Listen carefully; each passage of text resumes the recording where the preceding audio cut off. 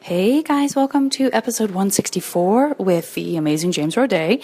I am recording this intro on the fly on the You're the Worst set, and I just wanted to get some shout outs out there, guys, and I'm going to get this over to Nerdist, so I apologize for the potentially poor quality and the ambient noise, but that's what's going on. So for your emails, I want to thank Ken and Jordan. I want to thank Patrick and wish him luck with his new podcast. I want to give a shout out to Ophelia, who is in Flagstaff. Always love getting something from someone in Arizona. My first Flagstaff listener that's written in. Very exciting. Amanda, thanks for your great email. Alec, thanks for yours about the Barrett Kime episode. Molly, great guest suggestion. Nick, thank you so much for your email, for your MASH question, your movie recommendations. Ken, thanks for your email about Barrett. I'm glad you guys seemed to enjoy that episode. That was so much fun for us. And then after we recorded it, we were like, will anyone else enjoy this? And then I just want to finish by giving a shout out to Jacqueline and Emily, who I met in Vancouver. So great to meet you guys. And listen, I hope you enjoyed this episode. I certainly did. Talk to you later. Now entering Nerdist.com.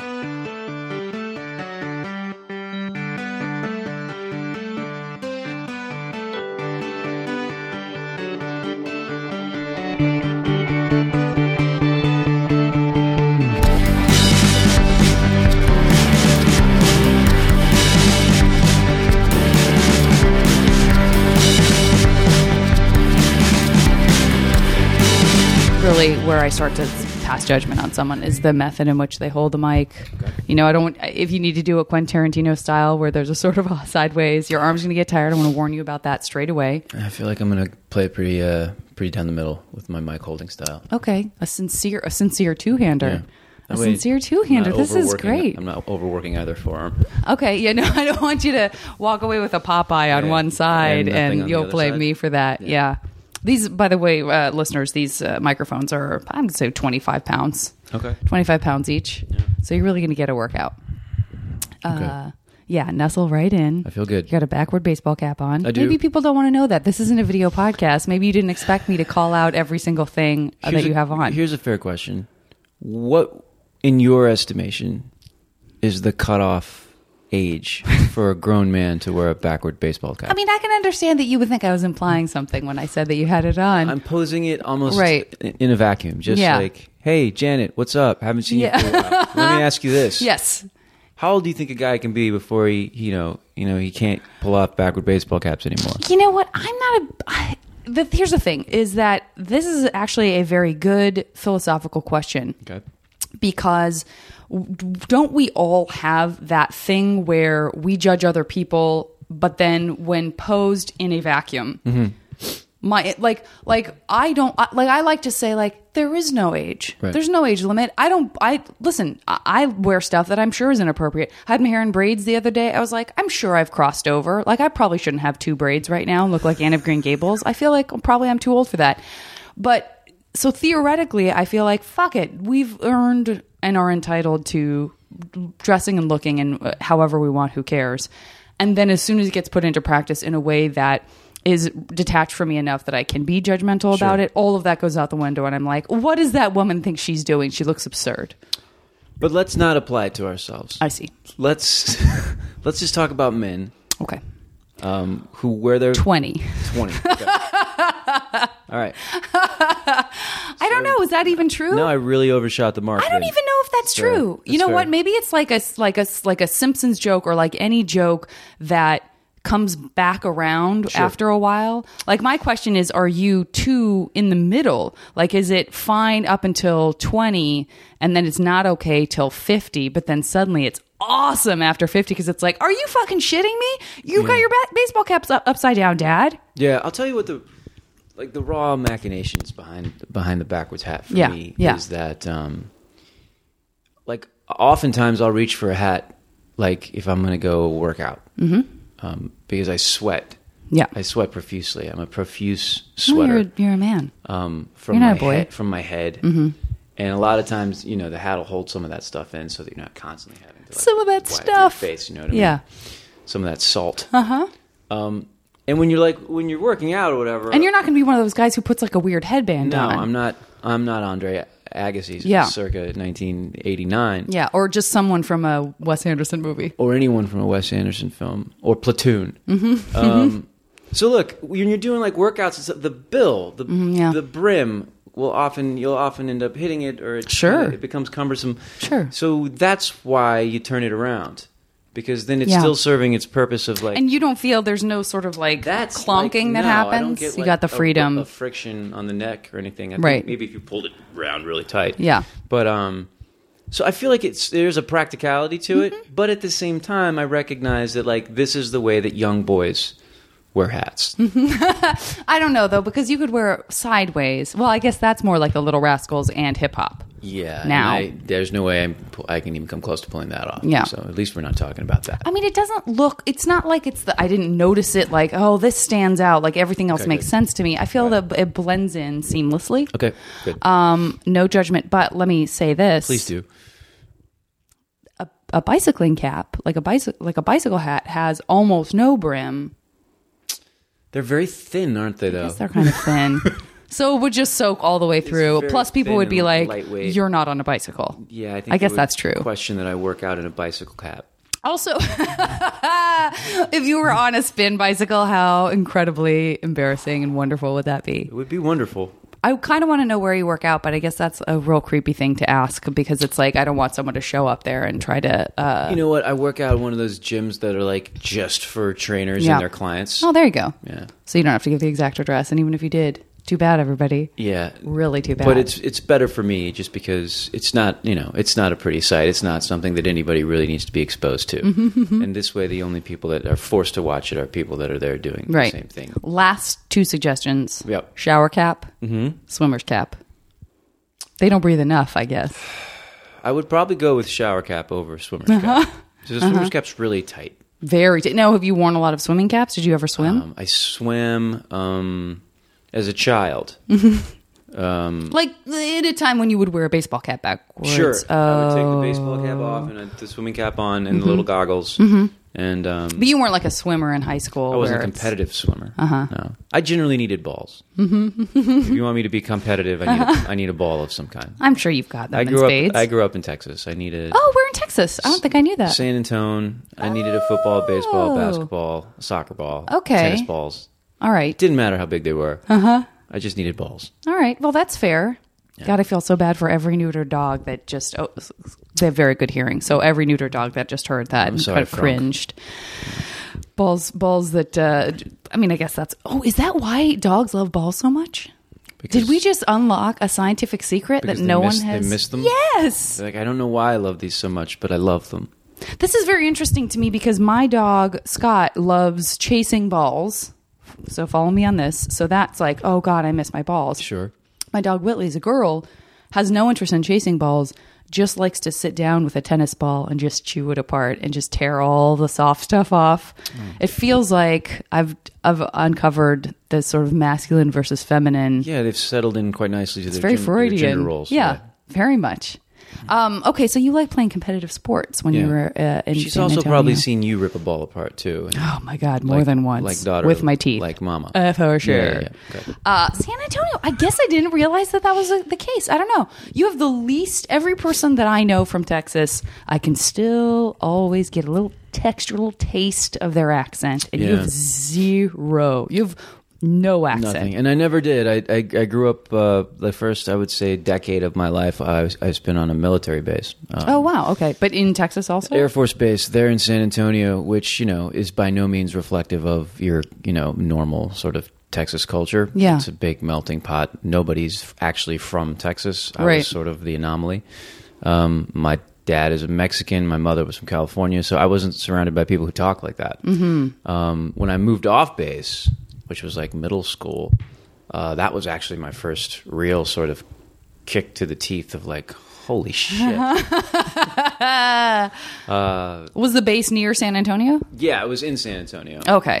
It's like but is it really that insular where you sort of are just like, do you go to school on the base? Do you go to the commissary? I like to throw stuff out there because my grandparents are military people. So. Yeah, you had your BX, your commissary, your movie theater, you had everything. We would leave like to go to dinner sometimes. But for me, that meant just... Who's we, by the way? I had a mother and a novel and a father. Oh, okay, so you're an only child? I was an only child. I guess I maybe did know that. The fellow only children can sniff it out. Absolutely. Yeah. If you told me you had a sister, I wouldn't believe you. Yeah. We would just go down like the road to like Kentucky Fried Chicken or Taco Bell or whatever fast food aisle was, and drive through it and come home. Yep. So, but it was an incredibly insulated childhood. Burger King or McDonald's? I'd certainly ate more McDonald's. Hindsight being 20/20, I think maybe Burger King was better. Maybe Burger King. Tell you what, those little paper hats. Yeah, there's no way to wear them backwards. Every direction is the right direction. There's no bill. It's like it's like those origami fortune teller things. That's right. Oh God, a cootie catcher. I'm real glad you brought that up. I probably still have access to mine. I could do that to you right now. That's another element of the podcast. It's called a cootie catcher. Didn't know that till I started podcasting. Yeah, weird, huh? Who knew? All right, listen, you continue talking about how Burger King's better than McDonald's. I will applaud you 100%. Okay. And bada boom, I have a cootie catcher. That's so bizarre. In my possession. Because before I was doing this mash game that children do, I was doing this. So, I'm going to bring this back. I'm going to trot this back out. This is an old favorite. I got 2. Wow. Did I make them myself? No. Did someone who knows what they're doing make them? Yes. Did she come up with those questions and I don't know what they are? Yes. Thoughtful cootie catcher collection. I do. It's very thoughtful. It's very thoughtful. Oh, God. I'm so excited you brought it up. Yeah. Okay, listen. Only child, grown up on the base. Yep. Did your dad ever, was he, I can't believe I'm about to say this. No, do it. In the line of fire? In the line of fire. No, he was not. My father was sort of like... and when we say was... He's alive. You still have both your parents. He's living, so is my mother. Okay. He is no longer in the military. He spent 20 years. He was mostly leadership administration. Did he join because it was like a college type thing, or was he... He was drafted to serve our country in the US of A. In the Vietnam War. Oh, wow. Okay. He opted to enlist in the Air Force as opposed to being drafted into the Army. Was that an option for everyone, or is that an option for like a college graduate? I just don't know anything about it. Well, he was not a college graduate. Okay. So I think it was just... I think there was a little bit of like cut it off at the pass. I feel that I would maybe go to the Air Force too, don't you think? Your chances of seeing action reduce significantly. What would you pick? Army, Navy, Air Force? I guess maybe you know too much because your dad was in the Air Force. I mean, look, if you're not a pilot, being in the Air Force is not such a bad gig, you know? So he was in a leadership capacity. Yeah, he was a training instructor. He was like Arlie Ermey in Full Metal Jacket. You know? He was training our young men and women. Was he barking orders? So he was a barker. Did he bring that barking into the home? He didn't. He didn't. He was actually not a barky father at all. But he did have to bark when he was with his men. But he was very good at what he did, and as a result, he kind of became the outlier, which is everybody's dad always got stationed somewhere else. That's why military families are always traveling. They all have the same story. And a lot of guys, if they don't want to take their families to Turkey or Iceland or whatever, will just go what's called on a remote tour. So they go away for a year and your family stays behind. My dad never even had to do that. Oh, wow. Okay. He was just a rock on Lackland Air Force Base for the better part of 20 years. That does feel, I mean, to have that, because as you just said, like to have the awareness that you were in sort of an anomaly situation where you actually had the presence of both your parents, even though he was in the Air Force, is pretty rad. I was like a king of the hill. You know, there was never a kid that was there for more than 6 months to a year, and I was there all the way through 6th grade. Did you have like crushes on girls on the base and stuff who moved away, and there was that sort of like, because that's like the perfect feeder into emotional drama as a child anyway. It's sort of like the desperation of like, I don't even know how long I'm going to be here. Exactly. It was as a 10-year-old. It was boys too. It was like best buddies. Sure. Too. Like because got stand by me style. You spend one really cool day with somebody, and Jesus, they're inseparable at that age. Yeah, absolutely. And they were always moving away, and the girls were always moving away, and So when you went to middle school, that's like, was it weird having that kind of consistency where you were like, oh, I'm coming into an environment where a lot of these kids probably even knew each other. Absolutely. You're the new kid. I was absolutely. And they have this sort of kid. history, the shared history. And everybody looks at you. Everybody's eyeing you up and down. They're like, who's this kid? What's he bringing to the table? Mm-hmm. And you kind of have to figure out, you have to figure out a way to sort of, kind of make each sect feel comfortable. So that like the jocks, you've got some talent, but you're not going to come in and steal anybody's job. Right. The smart kids, you can hang, but you're not a threat to anybody. That's a really good point. So being magnanimous like that with each different group. Yeah. So that you can, we want to get accepted as quickly as possible. Yeah. So but even that right there to me says like, I feel like that requires a social awareness that you probably got from maybe being like consistently on the base when everyone was kind of coming and going. Like, I wonder if you would have had the same presence of mind to kind of have that idea if you had just been like shuttled all over the place. You might have been defensive in a different way. I'm going to say no. Because I like the way this all ties together. Because of the storyteller in you doesn't give a shit if it's true or not. No, but I feel like things support other things, and it makes sense to me. So, yeah, perfect. I like that. And so what were you like in middle school, and then how did that fold into high school? And did you go to high school with a lot of people that you went to? Was your middle school 7, 8, 9? 6, 7, 8. 6, 7, 8. And I had already done 6 on the base. So you really popped in the middle. I came in the middle, and I was still playing sports in middle school. What were your favorite ones? I know you like balls. I was listening. I was still playing soccer, football, baseball, basketball. That's a lot. And I had added tennis to the mix. And this is all through school? Or was some of it extracurricular? Extracurricular. Okay. For school itself in middle school, I think I just played tennis. But I was still playing like in leagues and the other sports. Okay. And so the biggest transition for me as an adolescent, moving from middle school to high school, was abandoning athletics and putting most of my focus towards theater. Okay. That sort of happened along with the transition into high school.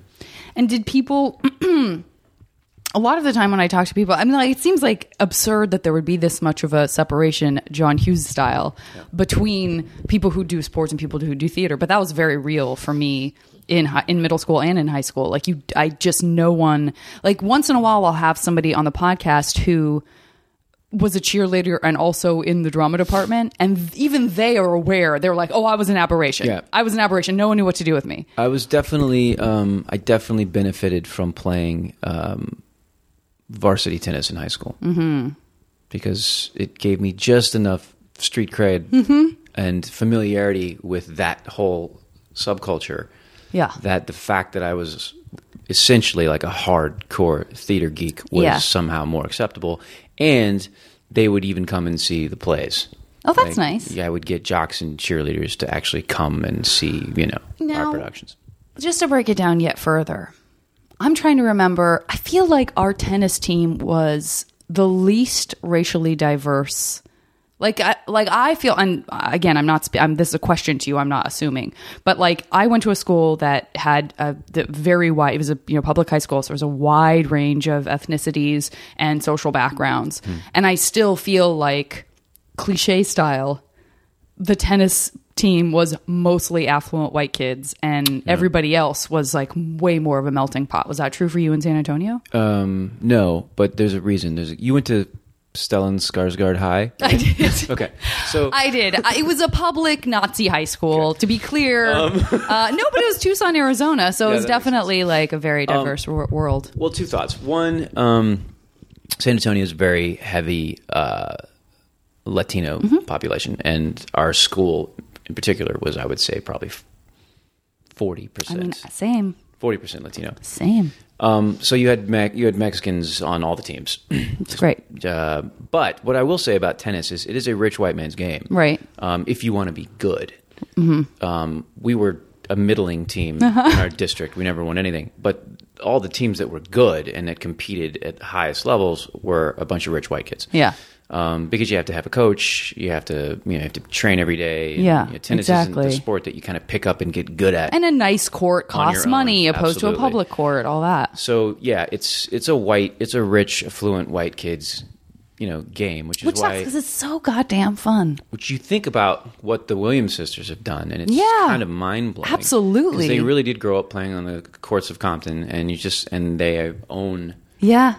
Serena will ultimately probably go down as the greatest female player in history. Yeah. And they did it the way that's sort of inconceivable. Yeah, absolutely.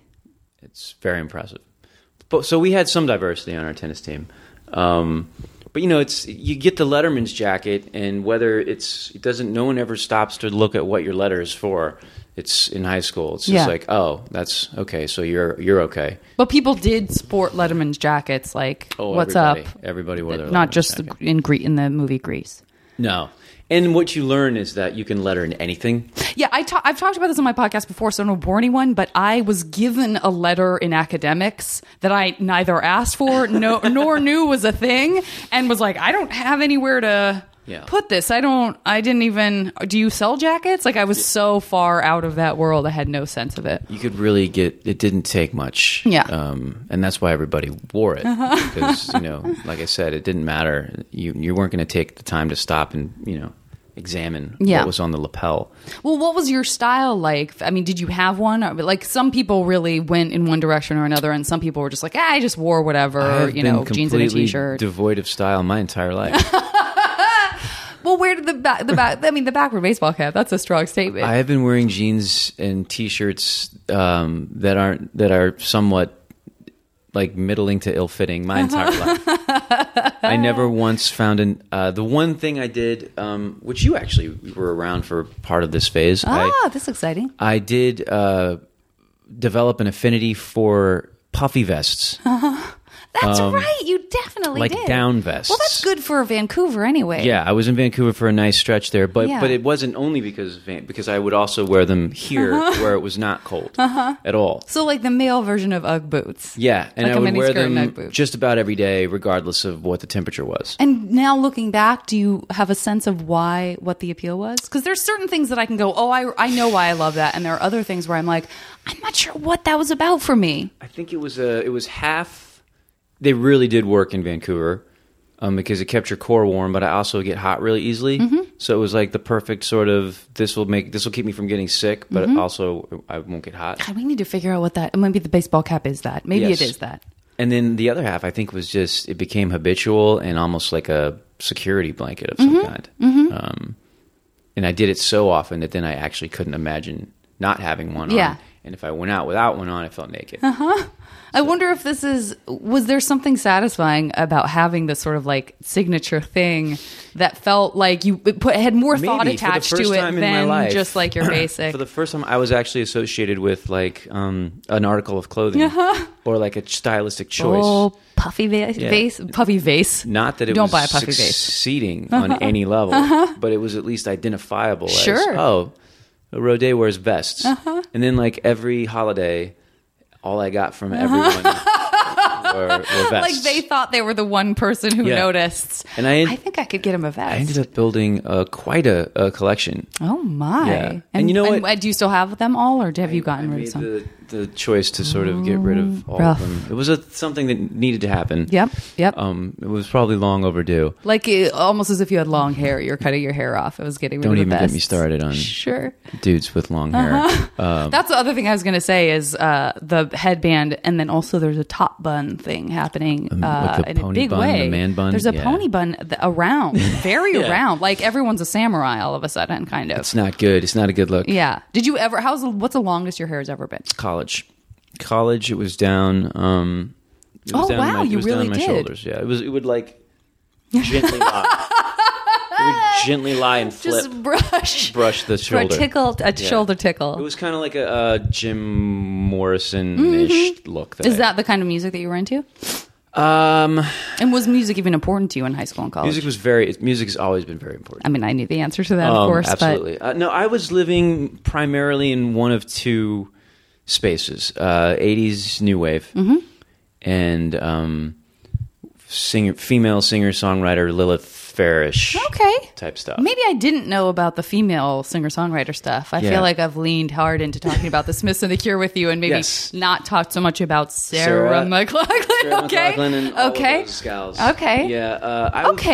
I've always you felt you had your feelings, a guy with feelings, not just a theater guy, but a real feelings guy. The female instrument, and take that as you will. Okay, I think it's pretty much all encompassing for me. But the female vocal instrument, especially, there's a purity to the female sort of singing voice. You can call it angelic if you feel you must. That I've always. I don't know why I haven't serenaded you more. This is really good to know. Yeah, thanks for nothing. Because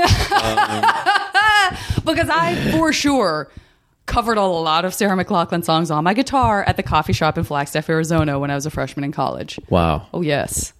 Well, I auditioned, for musicals. For Into the Woods, I auditioned with a Sarah McLachlan song that I self-accompanied, and the musical director could have not been more nonplussed. He was like, I don't know what your contemporary thing is, but this is musical theater. This guy would have cast you. Right? This guy would have cast you after 2 bars.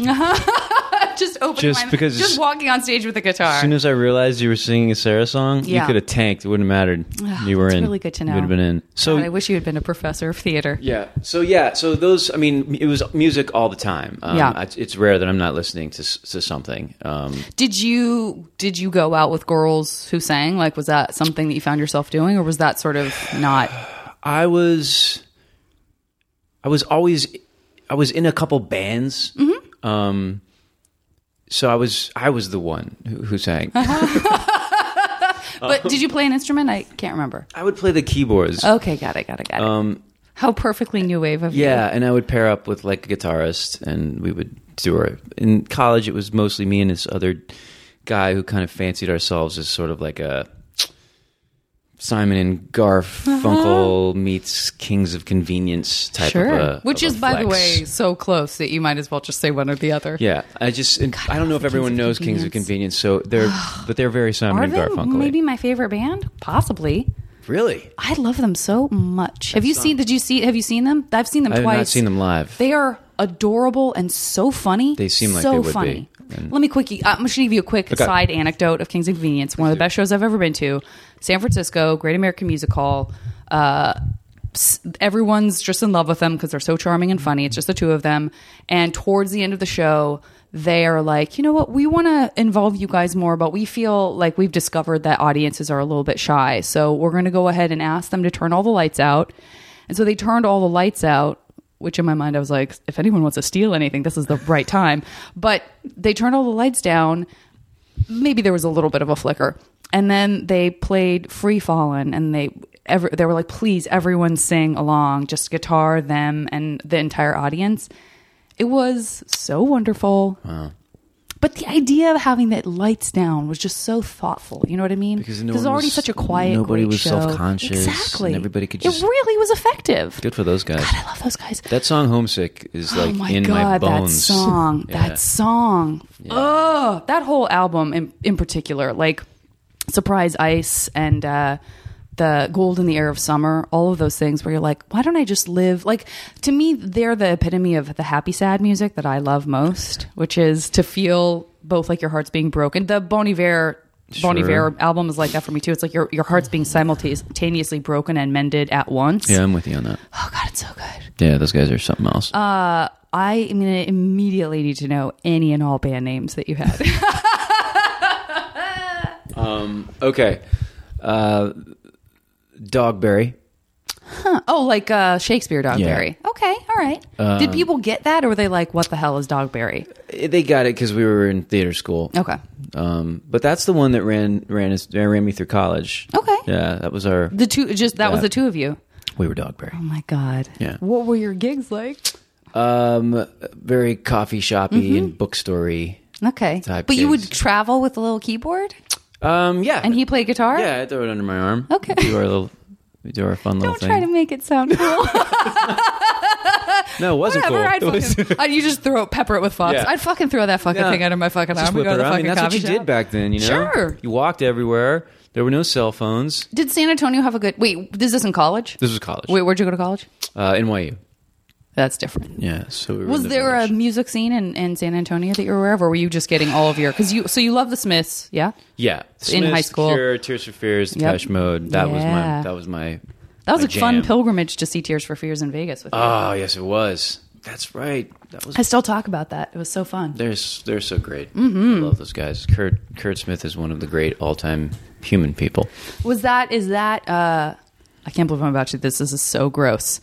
Is that for you my version? Because I know you guys have become close. Is that for you my version of which is Bruce McCullough? Which is if you told the 14-year-old me that I would count that person as like one of my nearest and dearest, that you would pee your pants? I would absolutely pee my pants. It's nice to check in with those feelings, isn't it? Absolutely. To know that you still that we are such fans that we still appreciate that stuff instead of just being entitled assholes. Like whatever, I'm worth it. It's never going to be like that for me. Yeah. And the truth is because Psych ended up being so 80s driven, which has so much to do with you, with me. Yeah, and I got to befriend a whole bunch of people. I was just going to say that was like that just opened the door. Sort of worshiping, and it never ceases to amaze me. And it never stops being surreal. Yeah, that's good. Never should. No, absolutely. Dogberry wouldn't want that. Dogberry wouldn't stand for that. What were your songs about? We did a lot of covers. Mm-hmm. Oddly enough, when we did covers, we did like super pretty sort of ethereal covers of stuff like, Take On Me. Sure.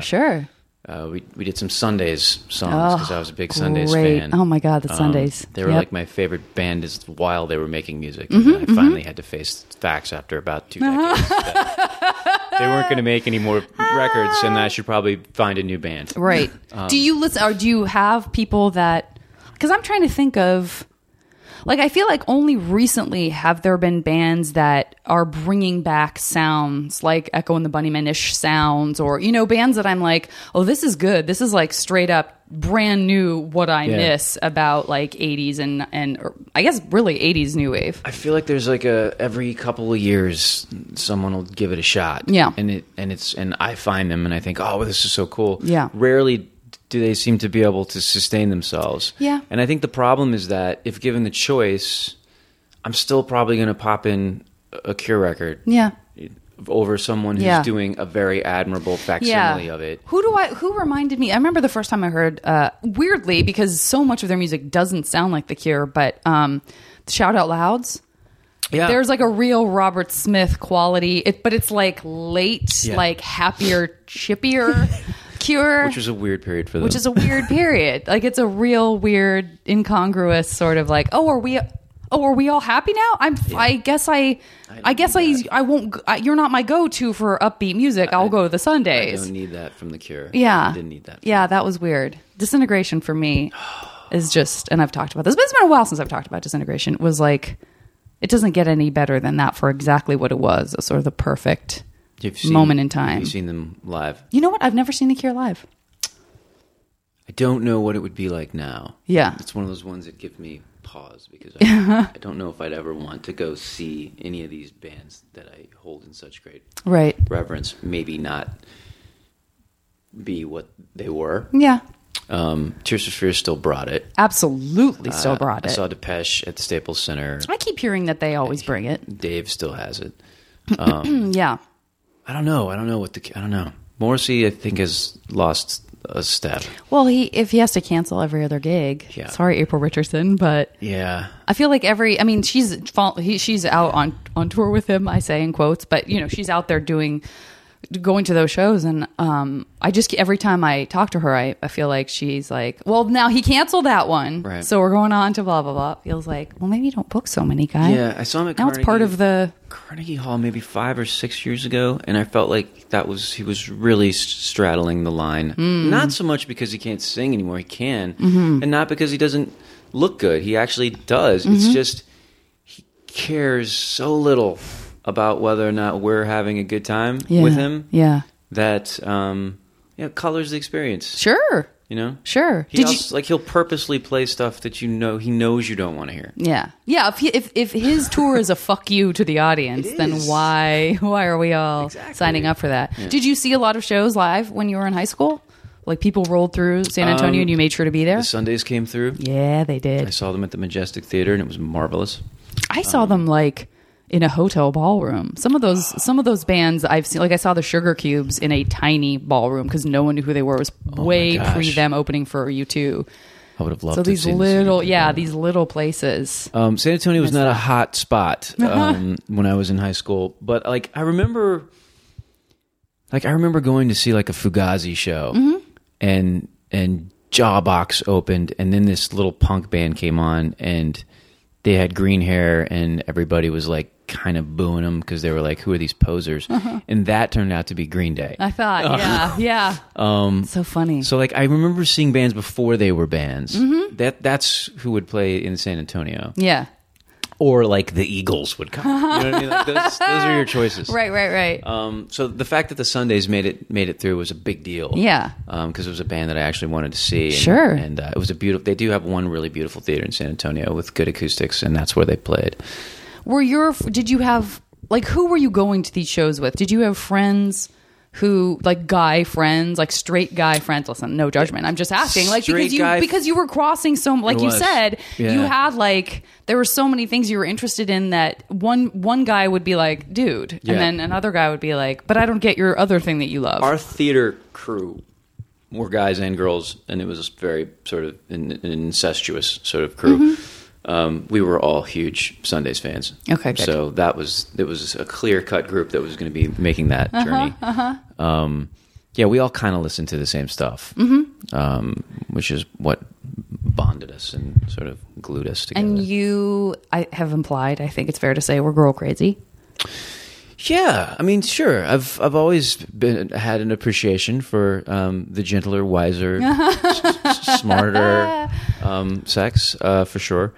I think in a lot of ways, I have so much appreciation for like the spirit of your species, what you can absorb, what you can go through, and you look at the hands that we were given as the sexes, and it's kind of mind-blowing how unfair the balance is in so many different ways. And so I've always just been kind of fascinated by women because of your capacity to do so much, and so much less interested in men because it's basically just like, here, take this meat. You know? Yep. Sure. Take this meat. And you know what? A lot of guys have gotten really good on the girl, and good for them. But when you only have one fucking job to do, like, it's not that impressive. Yeah. Okay. All right. I mean, I appreciate. So, what does that mean? That you would be like writing songs for girls and writing like you probably had girlfriends early because you're attractive, and you also were not like the standoffish guy who's just like, I don't get it. Yeah, stupid girls. I definitely was writing songs with the girls' names in them. That was a staple. God, those lucky girls. Yeah. The song. Now I want a documentary of just reuniting you with your, I guess, Dogberry or just something, and whatever that would be, and then just lining them all up, play one song after the other in no particular order, girls. So don't feel like it's a favoritism thing. The song was usually called the girl's name. Oh, amazing! Did you feel like each song was very different from one another, and do you still feel that way? I feel like there were a whole bunch of sideways songs where a chord was changed. The lyrics were, I mean, they were all living in the same sort of fishbowl. So the key was just, how do you work in the name, and how many syllables? Does it rhyme with something new and different? Does it have, and how do you make that part feel fresh? Sure. Yeah.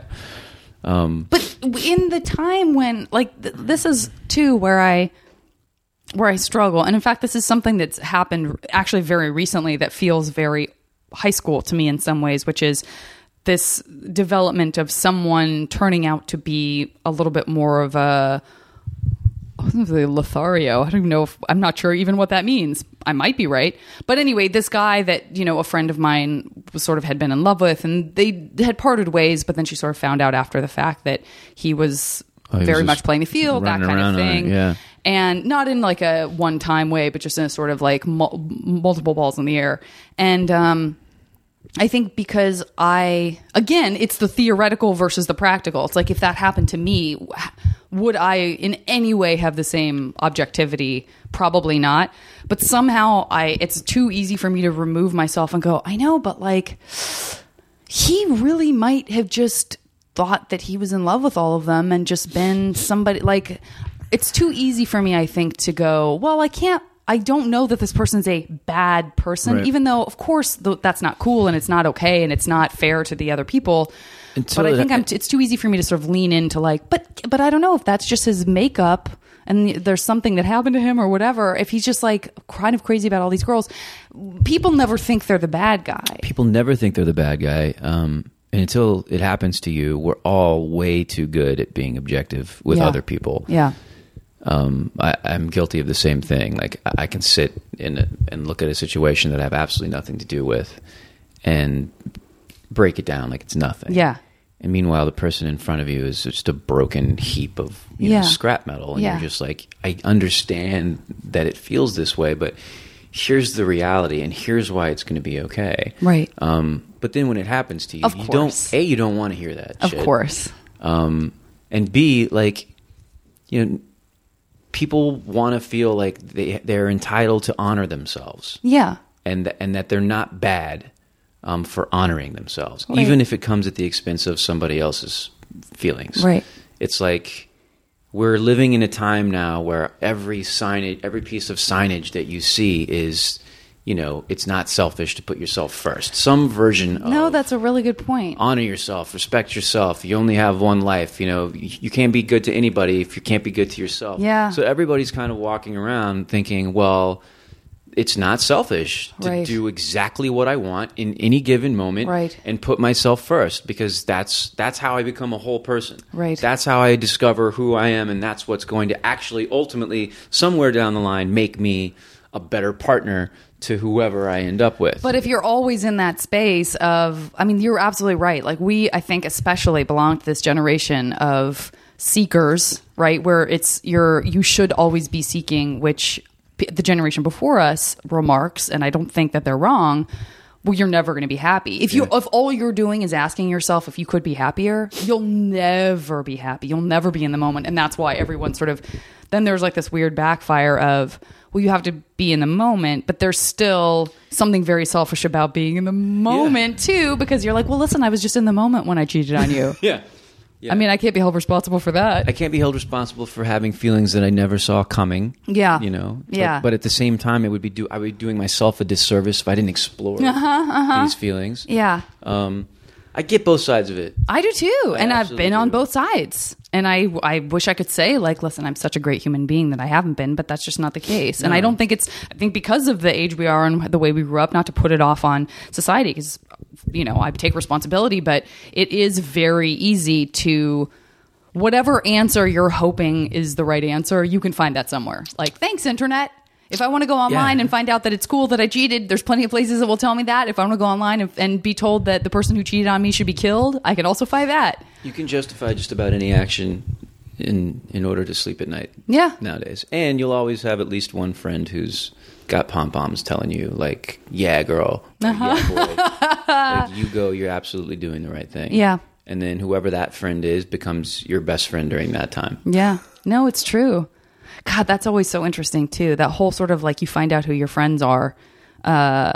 There's like, if you really wanted to tease that apart, it's almost like you find out who your friends are because of what your friends are going through when you're going through something. Yeah. That's not, because it's not even, everything is sort of ephemeral and changing all the time. Nothing is ever like, well, this person wasn't next to me when such and such happened, so they're not a friend. It's like, well, did you know that they were going through a divorce or whatever? You know what I'm saying? Like, it's interesting. Also, I think, what happened to tough love? Like, that used to be like a real sort of thing that had value. Yeah. Like now it's like, if you're a good friend, you're just supposed to be okay with everything. And I'm just, you need to go in this human being's life, then that's what you need to do. Right. Because that's that's where you are, and I'm here to do that. What happened to like, I love you, but you're acting like a fucking crazy person right now. Yeah. And you're probably going to end up regretting this at some point. So maybe think about it. Right. Like that. And I can't be around and you. It's really hard to watch you do that. I feel like that brand of friendship is like dying. Yeah.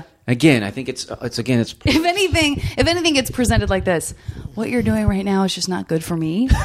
and I need to look out for me. Yeah. So I can't be around you because it's not good for me. Yeah. It all kind of ties back into the same sort of generational sort of thing we were talking about. So what's the answer to that?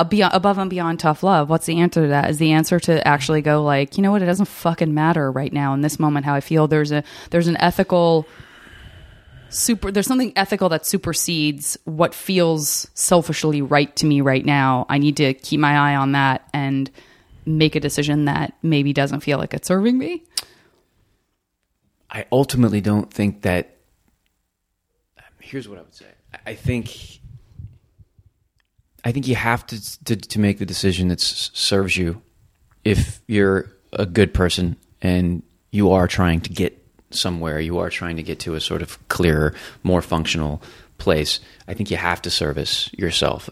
I think there are ways to do it that are a lot cooler than other ways. Yeah. And I think the responsibility that comes along with being an adult and be someone who actually has a heart and cares about others is, okay, how do I navigate these waters so that I'm being true to myself, that I'm honoring myself, but I'm also causing as little collateral damage as possible? Sure. I think that's the way to do it. I think, and that's more farsighted than, what can I say? It happened in the moment. What can I say? It happened. Right. I'm not going to feel bad about it because it was real and it was true and I have to do what's right for me. Is the shitty version. I think you can put a little more thought into it than that. And I think you can sort of serve both purposes. Mm-hmm. And I think if that was more sort of the driving kind of thematic behind all of our quest for happiness, then I feel like there would be more. I think there would be more unity. I feel like everybody might be able to get on board with everybody else's journey since we're all basically on the same one. It's like, hey, I want you to be happy as long as you're not shitting in my face, and I'm not going to shit in yours. And we can all kind of support one another on this sort of crazy journey where ultimately we just all want to land in a place where we can feel good and be happy for each other. Just don't be a dick. Yeah. Like you can be selfish without being a dick. Yeah. Well, part of that for me too is like, and this is, I guess, getting really kind of esoteric, but I feel like part of that is for me, what I've just realized recently, like even just on the level of, I was listening to Stuff You Should Know, which is just like a fun, silly podcast where you sort of learn something based on the thing that the two guys who do it have also just learned. So it's not like they're not experts at anything. They're like, I read these 3 articles, but they're very funny and charming.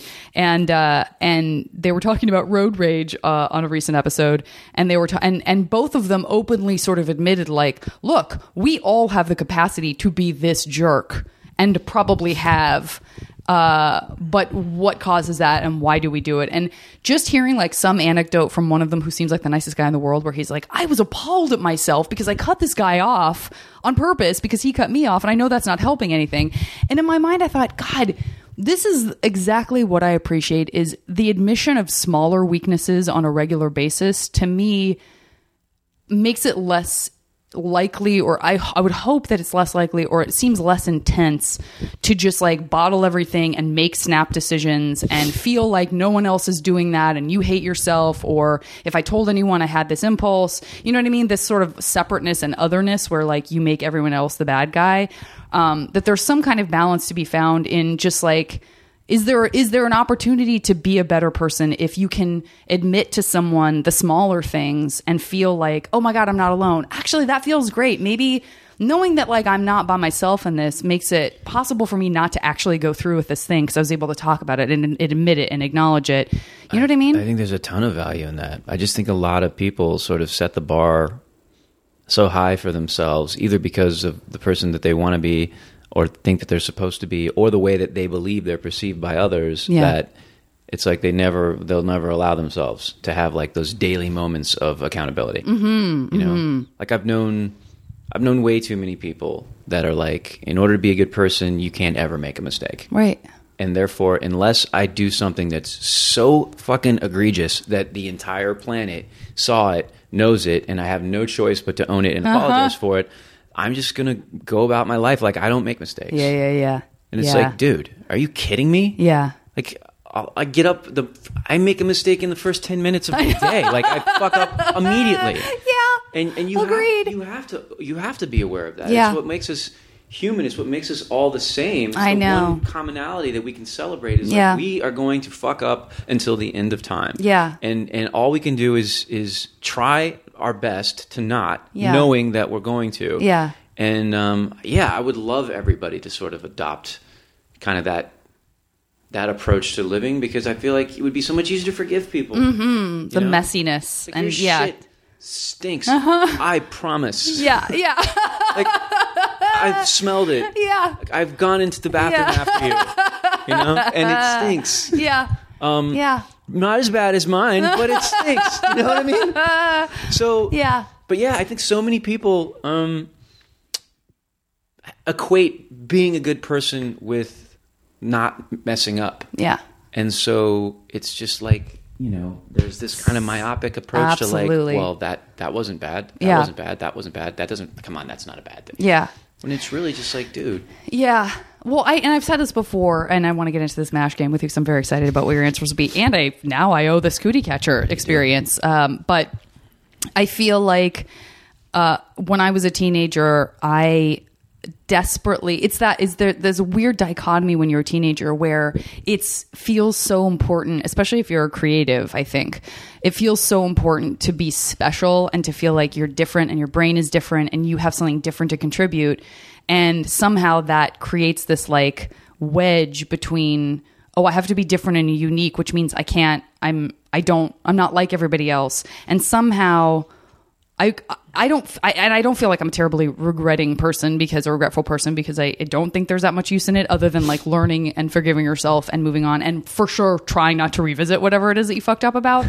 But I sort of wish that I had a sense, because when I look at the movies I was into and the music I listened to and the writing I did and all that stuff, it's so clear that I desperately wanted to feel like I was like everybody else on an emotional level. Right.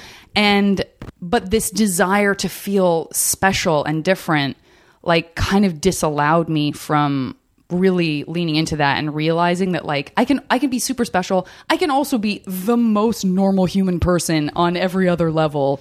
Like, yeah, maybe I can write a great song. That doesn't preclude me from being understood by everyone for feeling bad when someone said my butt looked big, or for feeling, insecure because I didn't know a bunch of people at a place, I can be an artist all that posturing. that also watches a shit ton of sports. Absolutely. And that doesn't make me any less of an artist. Absolutely. Yeah. So it's weird, those things. I just, that's sort of my hope for like my younger listeners when you write in. I just, it makes me so happy when you're like, oh God, somehow it clicked with me that, I'm not the only one. Because even when I've done the Boys of Summer series, the guys are like, I couldn't connect with the fact that girls were like me. Like I couldn't, they seemed so different, and I didn't understand their communication to the degree where like I really missed out, because I could have known a girl on a level that was like intimate in a way that wasn't having sex with her, or you know what I mean? And so I what I like about the sort of proliferation of the internet and being able to communicate in Comic-Cons and places where people go and talk about the fact that they feel weird in other environments makes me happy, because I don't feel I had that connectivity and that sense of being understood when I was younger. That's why I listened to so much Sarah McLachlan. You know what I mean? Because it did allow me to appreciate a woman. Yes, I know. I mean, I think you were ahead of the game on that. I do. I really do. I got a head start. You're entitled to wear that backwards baseball cap until the end of time. As far as I'm concerned, you've earned it. Thank you. And everyone else can F off.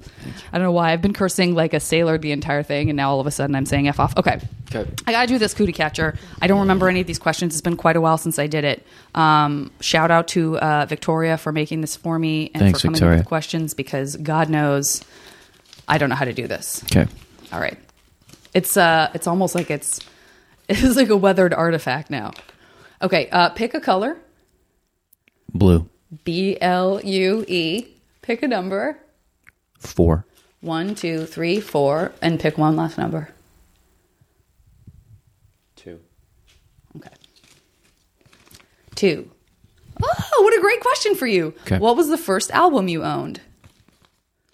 And I mean, like, the one that you remember going out and buying, like I remember buying Peter Gabriel, so. The first record I have, well, that's not true. I have 2 distinct memories. Whole record, 33-inch, it's the soundtrack to the Muppet movie. Amazing. Great answer. 45. Yeah. That's All by Genesis. Oh, great. Yeah. God, Genesis. And I love Phil Collins. Played the shite out of both of those. Yeah. My dad had a side business on the bass as like a mobile disc jockey. Oh, great. He would play the clubs and he would like do weddings How and hip. stuff. So I've never sounded less hip than when I said how hip. No. Your voice went up an octave. It did. And also, like, I became from Minnesota. Yeah. I was like, how hip? Oh my God. What a hip guy. What hip. And so he would go record shopping every week. So I, And you approved of his taste and he of yours? He was he had to do top 40 stuff. Yeah. But there was some top 40 stuff that, I liked Michael Jackson and Prince as much as the next kid. Yeah. But I would tag along and he would often let me choose like a 45. And Take On Me is another one that I played the hell out of. Sure. Did you get that soundtrack of Some Kind of Wonderful? I remember that was like a huge deal Some Kind of Wonderful is one of my favorite soundtracks. The Lick the so Tins good. cover of Falling in Love with You so is good. So good. Yeah. I could talk for an hour about good covers and bad covers. Oh, yeah. God, have you done have you sort of done that for someone where you have like a playlist where you hand over like your favorite covers? The best covers? Yes, I have. I'm going to need that from you immediately. On that. Yeah. I'm going to need that because I'm wondering how much crossover there is and how many things I'm going to go, oh shit, thanks Roday. This is rad. I didn't know this was a thing. I'll do that for you. Okay, great. Sunday's Wild Horses obviously is on there. Oh, absolutely. Yeah. Absolutely. Okay, great. All right, listen. I'm going to start out with this because it feels like a natural progression into this MASH game. Name 3 singer-songwriters / bands that you don't know personally now that you wish that they would call you up and be like, please come to our show, come backstage. And this can be a band that no longer exists. This is a suspension of disbelief, sort of otherworldly. They still are around and want you around. Well, am I allowed to say the Sundays since I don't know them? Yes, I mean I would hope so. Okay, so definitely the Sundays. Great. I'll attempt to make something current and go with Of Monsters and Men. Okay, great. Yeah, so good. And I think it would have been pretty great to hang out with The Who. Sure. I feel that way about the Kinks also. Kinks. You know what I mean? Yeah. How fun for them, for him to be like, you know what, you're smart and funny. Yeah. I'd be like, thank you so much, Ray. Or just go hang out while they were doing Tommy. Oh, God, yeah. Ugh. All right, great. Okay, let's do 3... let's do 3 places in the world that you have a vacation home. That you'd like to have a vacation home. It can be that you've visited them or that you haven't and that you just think that you would love that. Stockholm. Great.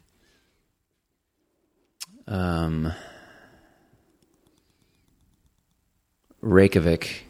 Nice. Boy, I could just be your next door neighbor in all of these places so far. Good. I'm not going to ever pick. Everyone always picks like a Hawaii, and I always go I always go north immediately, like Oslo. I would put Oslo on this list. I'm a cold weather Me person. too. So, did you go to Oslo? It's the one part of Scandinavia. I gotta get you there ASAP because I think it was my favorite. Damn. Yeah, you'd love it. Yeah, I would love it. No question. Yeah. I'm gonna go with. I'll go with a place that I've actually never been. Okay. I'll say Australia. Okay, great. Yeah, you'd love that too. Not the hot part though. No, not during the summer. Melbourne's pretty great. But it's hard because Melbourne kind of reminds me of like Vancouver and San Francisco. So there's a sense of like, what a great city that I kind of already know somehow. Yeah. But you know what? We'll get you there. Okay, next one is movies. 3 movies that are in some way real worlds that you can just jump into whenever you want and hang out with the characters. It's not like you were becoming one of the characters. You're just like hanging out with the Untouchables or what have you. Gotcha. I don't know what this says about me. It's not great. I appreciate your honesty. Yeah, but I gotta go with A Clockwork Orange. I mean, get in there. I could wear the get-ups and... I know. We've talked about this, right? Yeah, like we've talked about that the first time that I went to San Francisco, I was wearing a giant Alex eyelash. Maybe I don't have to be an active participant in all You don't have to rape activities. anybody. You don't have to rape anybody. But that world is so... I know. It's so great. Yeah. What can you say? I would want to jump in and hang out with everybody. Real Genius. Oh, God, yes. Please. Yeah. And then just eat all that popcorn at the end. Mm-hmm. Mm. Oh, God, I love those guys.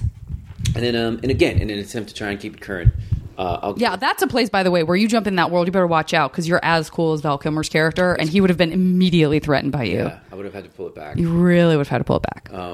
I'll go with the Mad Max remake. Great. That was pretty good. I've never seen any of the originals, but I saw the originals are good. But as far as a reboot goes, I don't know if he could have done any better. Yeah, they really knocked it out of the park. Yeah, I thought so too. I'm always excited when any woman has almost no hair and then just black all around her eyes. It's so like Daryl Hannah in Blade Runner meets Ripley. She crushed it. She's great. She killed that. She's great. Yeah, and I think the franchise is kind of going to be turned over to her. Yeah, feels like the next one, Max, is that was her movie. Smaller. Yeah, exactly. Yeah. Oh, so good. Okay, three songs you wish you would have written. And all due respect to the person who wrote it. It's not like you're, I know that you have tremendous respect because they're your favorite songs, but it'd be so awesome if you're like, I actually wrote this song. 3. Okay. Fast Car. Oh, so good. God, I love that was your first answer. Wish You Were Here. Yeah. God, you're picking some perennial classics. And then I should fun it up on one. Instead of these emotionally intense. Oh, they're great though. Yeah. I'll go with Everybody Wants to Rule the World. Oh, there you go. I mean, you know what? One, I've never thought about this before, but one for me might be, as soon as you said fun it up, and I was like, I'd probably try to pick some really obscure stuff. But then when I think about the first time I heard The Law's There She Goes, when you listen to that, it's the same thing as seeing a movie or something where it's like a story you've heard 1,000 times, but for some reason, and you're like, and maybe you're not like this, but I have that thing where I'm like, what I have to do has to be Memento level creative, opposed to just like, then you hear a song like that and you're like, this is a fucking great song. I would never write this because I would be like, it's too simple. But you captured the living shit out of a moment that we've all experienced. You just nailed it. It's like he just sings the same thing over and over and over again, but it's so like visceral and prolific, and like you see it, you feel it, you get it. Yeah. That's a good song. God, it's a great song. It's such a good song that like even like a Sixpence None the Richer cover is like palatable. She can't. They didn't ruin it. They didn't ruin it. It can't be ruined. I defy you to ruin that song. Okay, next category is 3 women, living or dead, or just of any age, that you have some romantic times with, or like an alternate universe marriage, whatever you want. It can also be like a character someone's played, but ideally someone that people recognize. Well, I mean, with all due respect to the father of her children and everything that they've done together, I would put Sarah McLachlan on that list. Great. From the time I saw the Into the Fire video as a 7th grader. And that's early her. That's before she broke in the States. Was naked, covered in mud. Great. Yeah. That was big time. That was big time. Let's see. How about... This is the trickiest one. I know, it's tricky. Because you don't want to come off as, shallow. Yeah. But, I mean, it's your match game. You already put Sarah McLachlan on there. I think you're covered. Okay, that's true. That has meaning. Okay. I mean, I'm trying to think of who you would say. Like, what if you were like, I don't want to seem shallow, but Anna Nicole Smith. Exactly. All right, how about Monica Bellucci? Oh, God. What a little sex pot. Yeah, sorry. No, I'm right there with you. And then... God, Monica Bellucci, I haven't thought about her in a little while. Was she was in... I get her confused, I think, sometimes with... She's married to Vincent Cassel. Okay. She's done... I mean, I know she was in, like, Shoot 'Em Up. I mean, I know all the stuff she was in, but I think all of a sudden I also confused her with... she was in the Roday movie, Camille Claudel. Do you know what I'm talking about? Oh, yeah. I confuse her because they both have beautiful, perfect lips. She's like a French version of Monica Bellucci. Yes. Anyway, I can't believe I can't remember her name right now. She's very beautiful and sexy. I have to go with Harriet Wheeler. Great. God, we're getting so musicy. I love it. Sorry. Yeah. Bless her little heart. Yeah. The Sundays. Okay. Next one is 3 foods or drinks that have 0 physical ramifications in this world. In fact, they're good for you. And it could be something that you don't have access to, that you wish you could. Like, oh, there's this place in Japan where I had sushi that if I could just have that at the snap of a finger. Or it could be, I just wish I could eat brownies all day long and have it and feel great about it. Gotcha.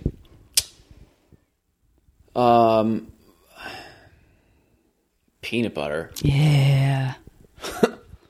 So simple, so great. Yeah. It's the there she goes of foods. It's there she goes. I would say Mexican food. Yeah. I could get more specific than that, but anything on any Mexican menu works for me. Yeah. Do you have a place here that you love in LA? Because I don't have that place that I love like I do in other places. You would think, like, I have one in San Antonio. Yeah. Which is more Tex-Mex. Yeah. The Cal-Mex places, like, I'll go to Velvet Margarita. Yeah. But there's no place that I've ever been like, this is my spot. Yeah. For Mexican. Have you been to all the places that people are like, this is authentic Los Angelino Mexican food? I feel like I have. Yeah, me too. And I feel like there's no single place that really stands out amongst the others. God, I thought you were maybe going to give me like a place I could get real excited about, but you're right on the same level as me with that. There's a joint that I have not tried yet that I think I'm going to try very soon in Koreatown. Oh, yeah. Is that not the like Il Compadre, like that oldest? It's not that one. This one specializes more in like oaxa. I do love that. Moles. Yeah, like moles and black beans and like your protein, pick your sauce. Yeah. And then I guess they have the biggest selection of mezcal in town. Okay. It starts with G, and it's impossible to say or pronounce. But I'll let you know. Okay, let me know.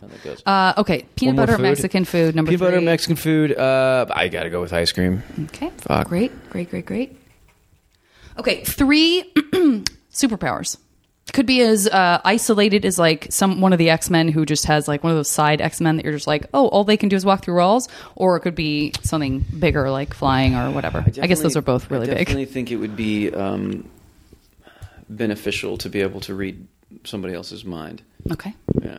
Dangerous. I just feel like it would save us so much time Yeah. if we knew what the other person was thinking. I wonder what your adjustment period to making peace with what would be horrifying about that before you desensitize to that and just were like very zen about it. I wonder how long it would take. Me, a couple weeks.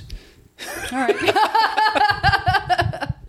I guess if you chose the power, you would already go in knowing that you had to get used to it. To like, I need to get over this part pretty fast. Yeah. Okay, mind reading. Got it. Yeah, love it. Flying for sure. I feel like anybody who doesn't say flying is full of shit. There's no way. Yeah. That you don't want to fly. Yeah.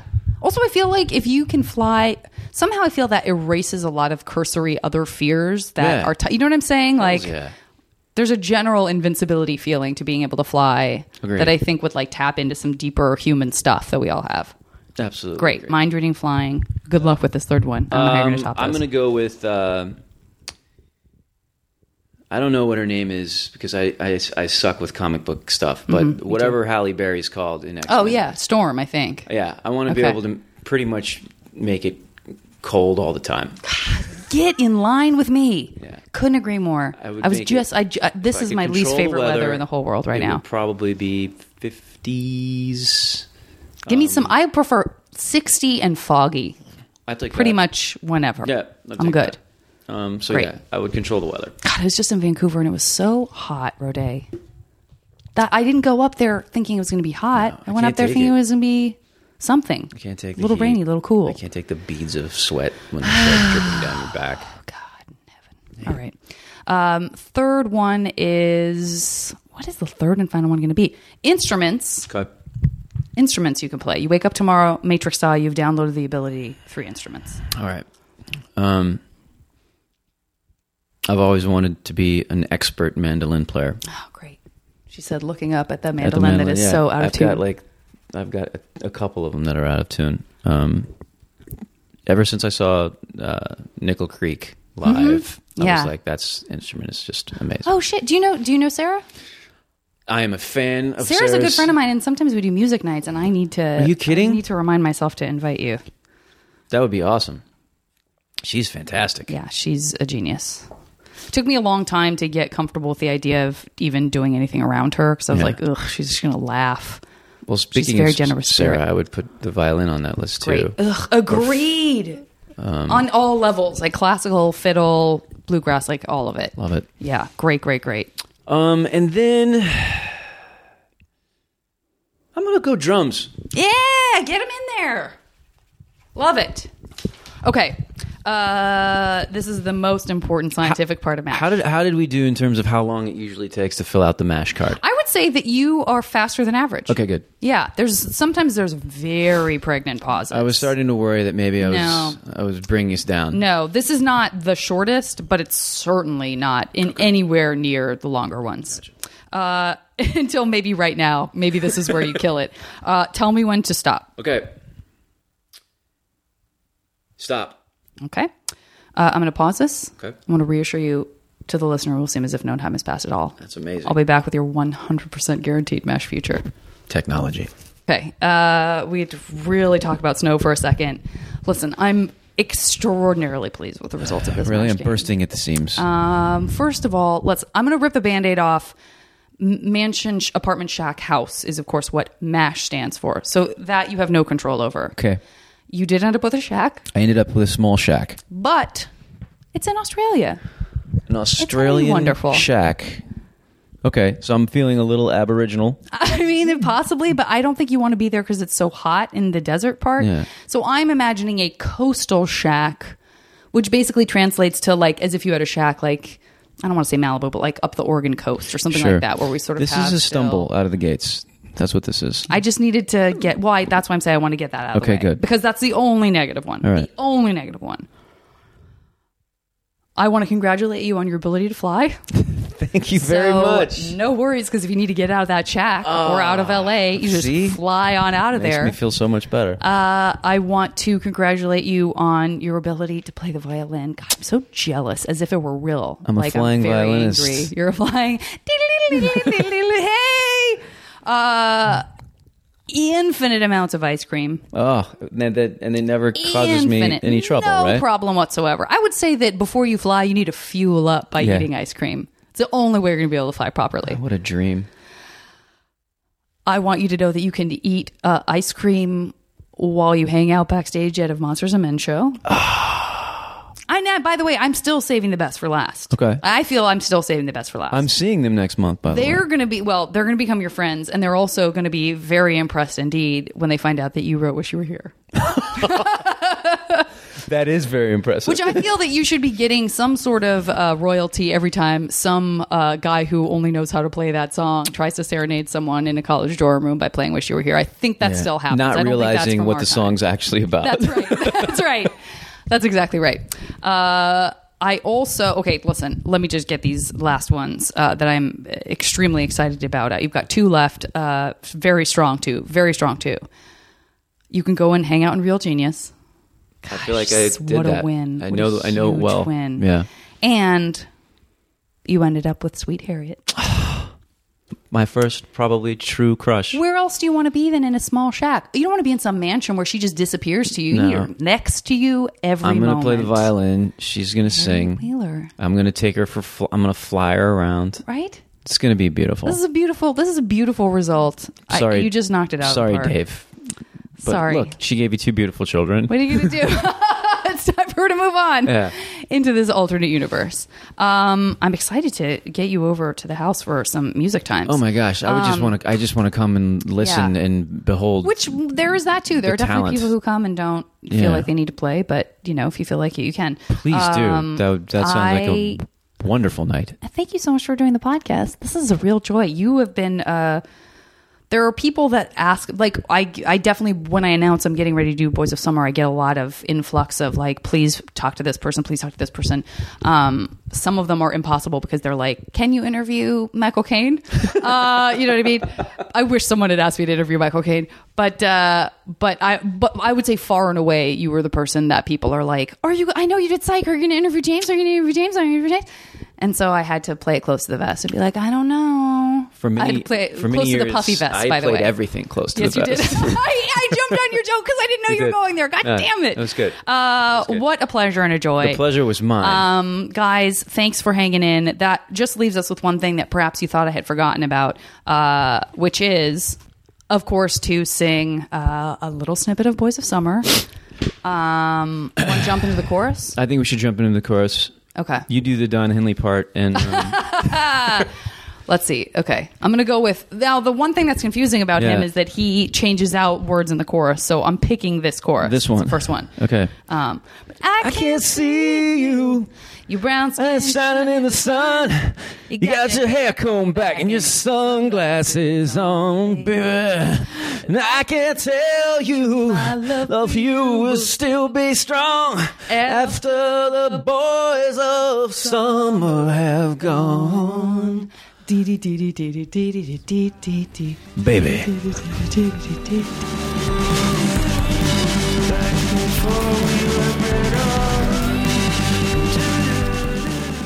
As always, the JV Club theme song is Back Before We Were Brittle by the amazing Say Hi.